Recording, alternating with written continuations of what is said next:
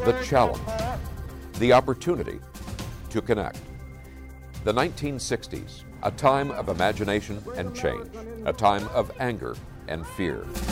The 1960s, a program called Challenge. Good evening, ladies and gentlemen. Looked at our connections, our divisions, through the lens of faith. Nearly 60 years later, during these challenging times, we'll take a new look at our divisions, our connections, in a new program called Challenge 2.0. In last week's edition of Challenge 2.0, we joined the 2,500-mile journey of this totem pole created by the Lummi Nation House of Tears carvers. We also joined a discussion of what that journey represents and what it calls for in terms of a change of our relationship to the environment, a restoration of ancient salmon runs that sustained life in the Pacific Northwest for not just centuries, but millennia. Welcome to this edition, then, of Challenge 2.0, Spirit of the Waters, Part 2. A threat to the abundance of salmon runs in the Northwest seemed inconceivable in 1855. That was the year Washington Territory Governor Isaac Stevens completed treaty negotiations with Northwest Native Americans. Defined as contracts between sovereign nations, the treaties mandated the removal of Native peoples from their traditional lands to reservations. Those contracts also guaranteed the continued ability to hunt, fish, and gather food beyond those lands. In fact, reservation lands were far smaller than the properties given to timber companies alone. Negotiation tactics were said to be such that they would make a traveling peddler blush. New settlers to the territory cashed in on the bountiful runs of salmon. Fish traps built and owned by whites were just one pressure that led to diminishing runs. Just 40 years after the treaties were signed, Indian fishing accounted for less than 5% of what was termed the harvest. Increased logging and soil runoff from now barren slopes damaged salmon reproduction, and by 1935, the development of commercial fishing fleets claimed 90% of the catch. The share caught by Native Americans was then less than 2%. Rebuilding those salmon runs, respect for treaty rights and Native American culture, motivated the Totem Pole Journey in May, sponsored by an intertribal nonprofit. The focus: removal of dams on the lower Snake River. Challenge 2.0 was invited to moderate a discussion among tribal leaders. Former Lummi Nation Tribal Chair Jay Julius founded the nonprofit that sponsored the Spirit of the Waters Totem Journey. He welcomed the standing room only crowd at the university and introduced our roundtable discussion. I'm so grateful that youth are here, the young ones. Again, thank you to the elders, especially who carry the wisdom, the patience, the knowledge, the knowledge keepers, and to the youth. So at this point, you've already met Jay Julius, former chair of Lummi Nation, Shannon Wheeler on the other end, the vice chair of the Nez Perce, and in between Jobay Gowdy, the retired chair of the Yakima Nation. So I thank you, each of you gentlemen, for being a part of this. Shannon and Jody, I might ask you to expand on that idea of a covenant with salmon. It's so different from what we tend to grow up with in terms of Western culture, of human beings elevated and then everything else down low. Give us some background on that. At one of probably the oldest archaeological site in North America, at Cooper's Ferry, is 16,500 years old. And we know that we've been here. This is the land that we sprang from. And that's our relationship to the land. And that's our relationship to the salmon and how we're connected. And this is the unwritten law. This is the law before law. So we go by that, and it's just like digging roots or bulbs when we interact with that land. Today they call it, when you're aerating, you're lifting the soil and you're opening it up, and then you're moving the seeds around, you cover it back up. That's the law that we have, and we've carried that on. When we have a first kill or a first catch, we have ceremony for that, there's song for that. Those are the unwritten laws that we must do in order to maintain for that land to continue to give to us. Because we're no different from the land. When we say that our blood is tied to the land and the land tied to us, that's exactly what it is. And our relationship is what we do to the earth is what we do to ourselves. That's the truth of what's happening on the Snake River. The sediment, we're poisoning the water, it's getting warmer, climate change is happening, it's here, it's now, it's all around us. And those are the simple truths of what we're facing today. And that's the unwritten laws that we have to go back to and interact to, as was mentioned, that disconnect, that divorcing from nature that's happening. We need to get back in that relationship and understanding truly what we're doing to the earth, that the earth will do back to us. You know, one of the greatest challenges I think that we face, and I think we acknowledged it earlier, and we acknowledge it quite often, is how you can come to relate to somebody. You know, one of the, things that I think goes on that we've spoken about throughout the journey, but I know in other areas and times we've spoken about too, is are we all looking at the same picture? Are we all acknowledging and looking at the same picture? So I'm going to do a little quick. Anybody who wants to participate, I want you to go ahead and do it. I want you to hold your hand out like this. I want you to close your eyes.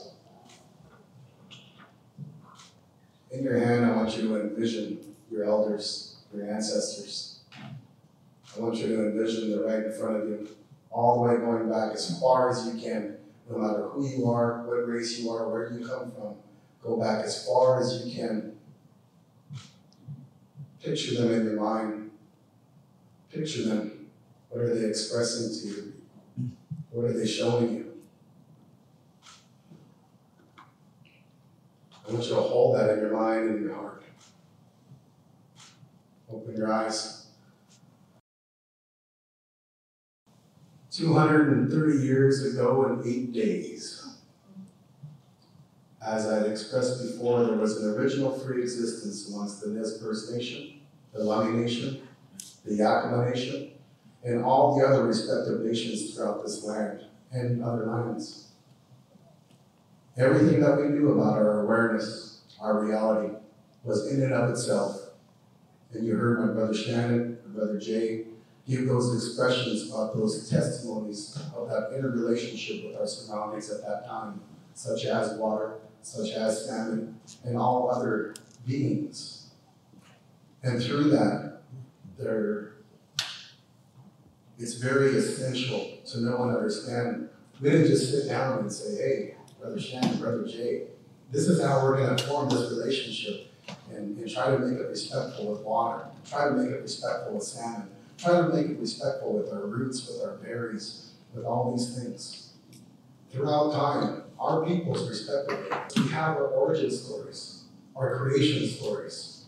We too were created by Nami Nashla, Tamanashla, God.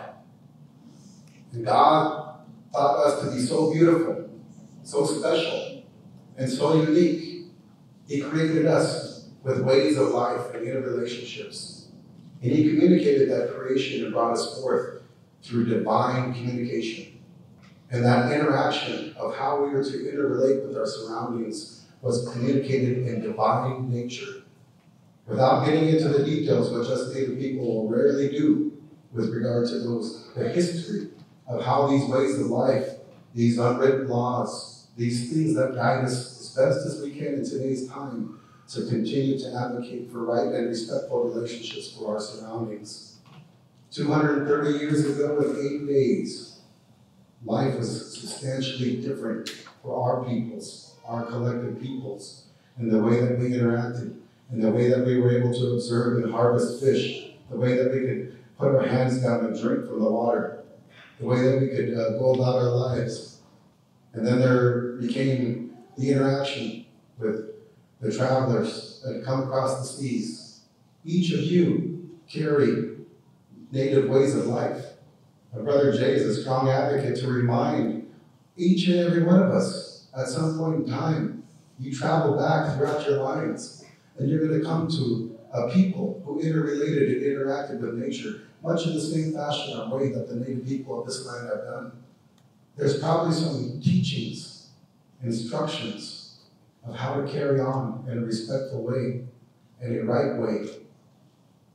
That resides within your elders that you're looking at in your hand. That resides there. And I think one of the greatest challenges that we face in today's time is we don't know who we are. We don't know who we are. We may think we know who we are, collectively. And there may be some of us as individuals who have had better insight and been able to conduct certain things in our lives that give us better understanding of who we are as individuals. But collectively as a society, we are lost because we don't know where we came from. We don't know where we came from. And if you don't know who you are and you don't know where you came from, you're never going to understand where you're going. And this is what we are like collectively, all of us together. Because no matter how much I may individually disagree with some of the things I see in the practical world, one thing I have to acknowledge, as much as I may disagree with it, is that we're all in this together. We are all in this together. So as I look at the other questions of what is and what isn't and why, I ask myself, how are we to position ourselves to get to the same picture? Because that seems to be a substantial step that we need to get to. That all walks of life and all representations, no matter who you are and where you come from, that we can at least acknowledge that we're looking somewhat at the same picture. And it's only at that time that we can come to an agreement or a disagreement or somewhere in between. Do we agree or do we disagree with what this picture looks like? Do you understand who you are? Do you understand where you come from? Do you understand where we are all going? Do you understand that we are robbing future generations from the opportunities that we have had, the ability to at least interact with that salmon, the ability to interact with that water, the ability to carry on in a way that acknowledges something of beauty? Because if you can get to understanding who you are in a sense of interrelating that you are of creation, that takes away all race barriers. You are of creation. And if you can understand that, you'll come to understand the beauty of what it is to be that of creation. And the beauty of what it is to sustain that, and the ability to potentially fight for something in the future.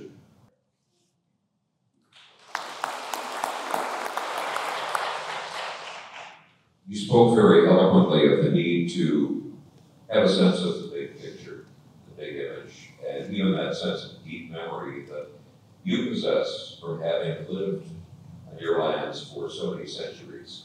That I don't know if we were to do a survey here, how many people have lived in the Northwest for 10 years, 20 years, 30 years. We don't have that sense of deep memory. I'm wondering if you can paint a picture for us of the situation you knew in terms of the salmon, in terms of the water, in terms of that relationship between people and that environment, and how far it's fallen to be where it's at and what we find it to be right now.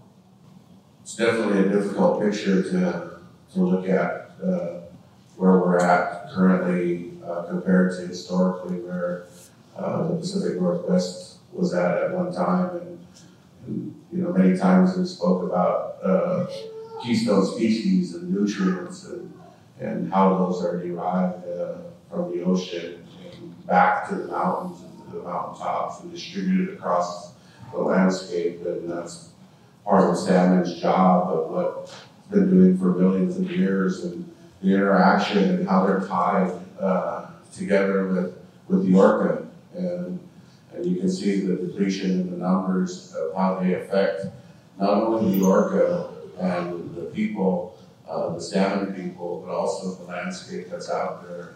And those are the ripple effects and the long-term effects. And I know hydro is a carbon-free energy, but it's not an environmental free energy. It burns salmon, and they burn salmon at a high rate.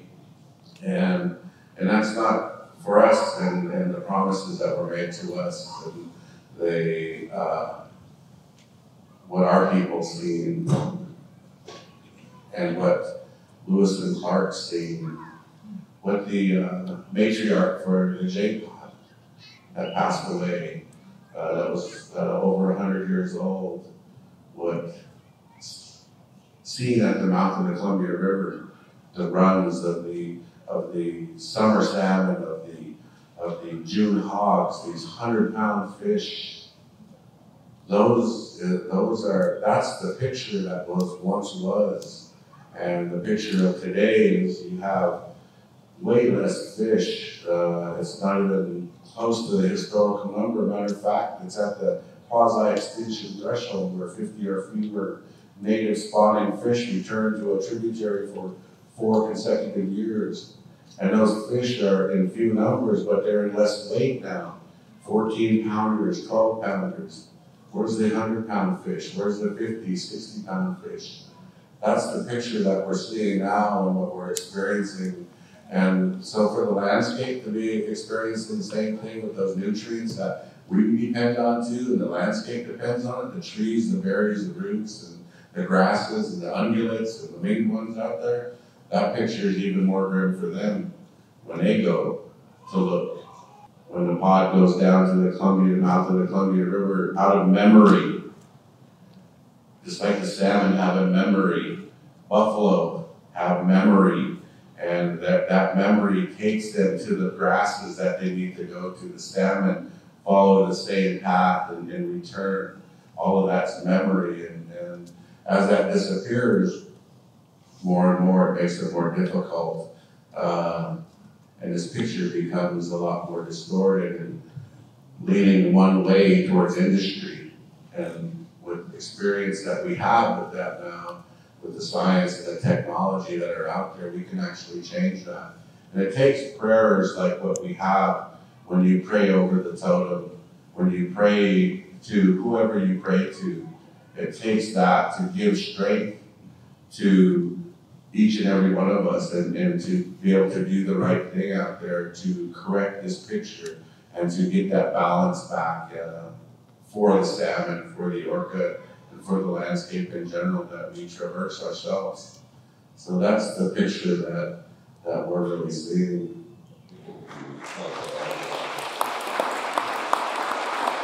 The storyteller from the Northwest calls it home. Being one with. The storyteller says the Creator created heaven and earth, then created water, then created the whale and the fish, then the Creator created. I think what's important in all creation stories, from Lummi, from Europe, from Alaska, from Hawaii, humans weren't first. I think ancient storytellers talk about common sense, caretaking, stewardship ways to take care of this gift, this garden. So here in the Pacific Northwest, all we see is all we see. We see these pillars and we see these, but these are tiny in comparison to what was normal here. It took 10, 12, 14 of us men in this room right now to wrap our arms around one of our great trees. Whether you're in Quinault on the coast, Northern California, up here. But the garden that we call home, when newcomers arrived not very long ago, in their journals it says, we got here and there was nothing. Nothing. The rivers flowed free. The newcomers could walk across the backs of salmon on the rivers and streams. The trees were so huge, it was just magical. It was an Eden. It was a perfect garden that provided, that produced, that fed for thousands and thousands and thousands of years. I think if we acknowledge what took place in the past in Europe, East Coast, and here, I think with all of us here, no matter where we come from, we're the hope. We're the hope for the children that are sitting in this room right now that they may see a wild salmon one day. But the trajectory and where we're going and the path we're on right now, it is not going to happen. Where we're at right now, we will, if we do not change our thought process and our ways, this generation and the youth generation that is here today is going to witness the extinction of a species that belongs more so than us invasive species that have done all this destruction to this water and this land. We're going to witness that extinction. But we are in a holy war. We are in a holy war. And it's not so much that the Christians who walk in today's time understand that. 230 years ago, in 8 days, Captain Gray was funded by some Boston merchants. He navigated that mouth of the Enchilada, the Columbia River. As he made it through, there was a little bit of dispute. Anyone who knows a little bit of history can probably say, well, Spain believed they were here first, or England believed they were here first. But Captain Gray, according to the written record, was the first to navigate the mouth. According to the written record, as he was doing so, there was canoes by his ship, observing, watching, observing, watching. When they made it through, they went up the river. I think it's like 12, 15 miles. All the while, canoes are by, they're watching, they're observing. As they got up their ways, they ran ashore. They spent the night and the morning getting unstuck from the river, the Columbia River in Enchilada. They turned back around and started going back downriver. They stopped. They headed to the north shore of the Enchilada, the Columbia River, in what everybody knows and understands as Washington State today. Him and his first mate took an rowboat, went there, they found a pine tree. Under that pine tree, he took some coins. He took those coins and he buried them at the base of that pine tree. And that was his materialization of a ceremony to assert dominion over the Enchilada, the Columbia River, and all of its tributaries, and all of the lands of such. And all these people, such as the one in the canoes who were observing and are watching, whether or not he meant it or not, it was kind of deemed that they were heathens and infidels. And what he was doing was following suit with regard to a practice that was asserted by Spain and by England, such as Cristobal Colon, as he arrived in Honduras, laid claim in the name of Spain. John Cabot, as he established and laid claim on the East Coast, following suit to what I like to deem unholy marching orders issued by the Roman Catholic Church in the 15th, 16th century, which said that any of these monarchies, if they came upon unclaimed lands and our waters, our lands occupied by heathens and our infidels, that they had a holy right to exert dominion. Then you have treaties. Lummi Nation, Nez Perce Nation, Yakima Nation, 1855. Okay, those treaties reserve rights to protect our salmon, protect the water, protect the environment. They should stand the test of time because pursuant to Article 6, Clause 2, Clause 3 of the U.S. Constitution, which is the highest law of the United States, all right, they need to be adhered to. So how is it that the treaties were overcome in 1947 when the Harbors Act was passed by Congress, which materialized the eventual manifestation of the Snake River dams? That was a violation of the Nez Perce Treaty. I would argue it's a violation of the Yakima Treaty and the Lummi Treaty. But it's important that people understand this history and how it's relevant to Shannon and his people's fight right now, because it's holding precedent right now as we speak.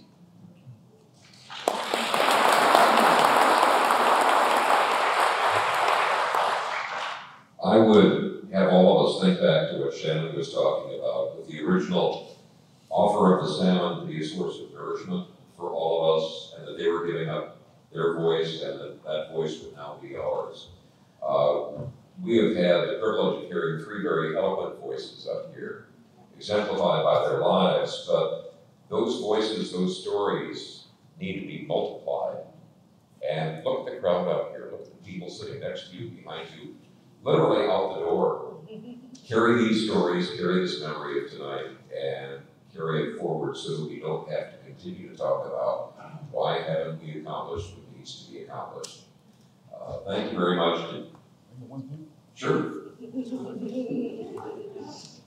Put your hands out. Close your eyes. I want you to envision as far as you can see down your line into the future.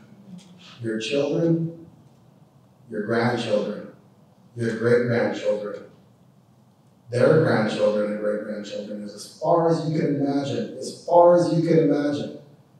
I want you to envision that. And I want you to take ownership as to how you can contribute as to what that picture looks like. What do they say to you? What are you feeling from them? What do you wish and want for them? Open your eyes. Okay, thank you. Next week, Part 3 of Challenge 2.0, Spirit of the Waters.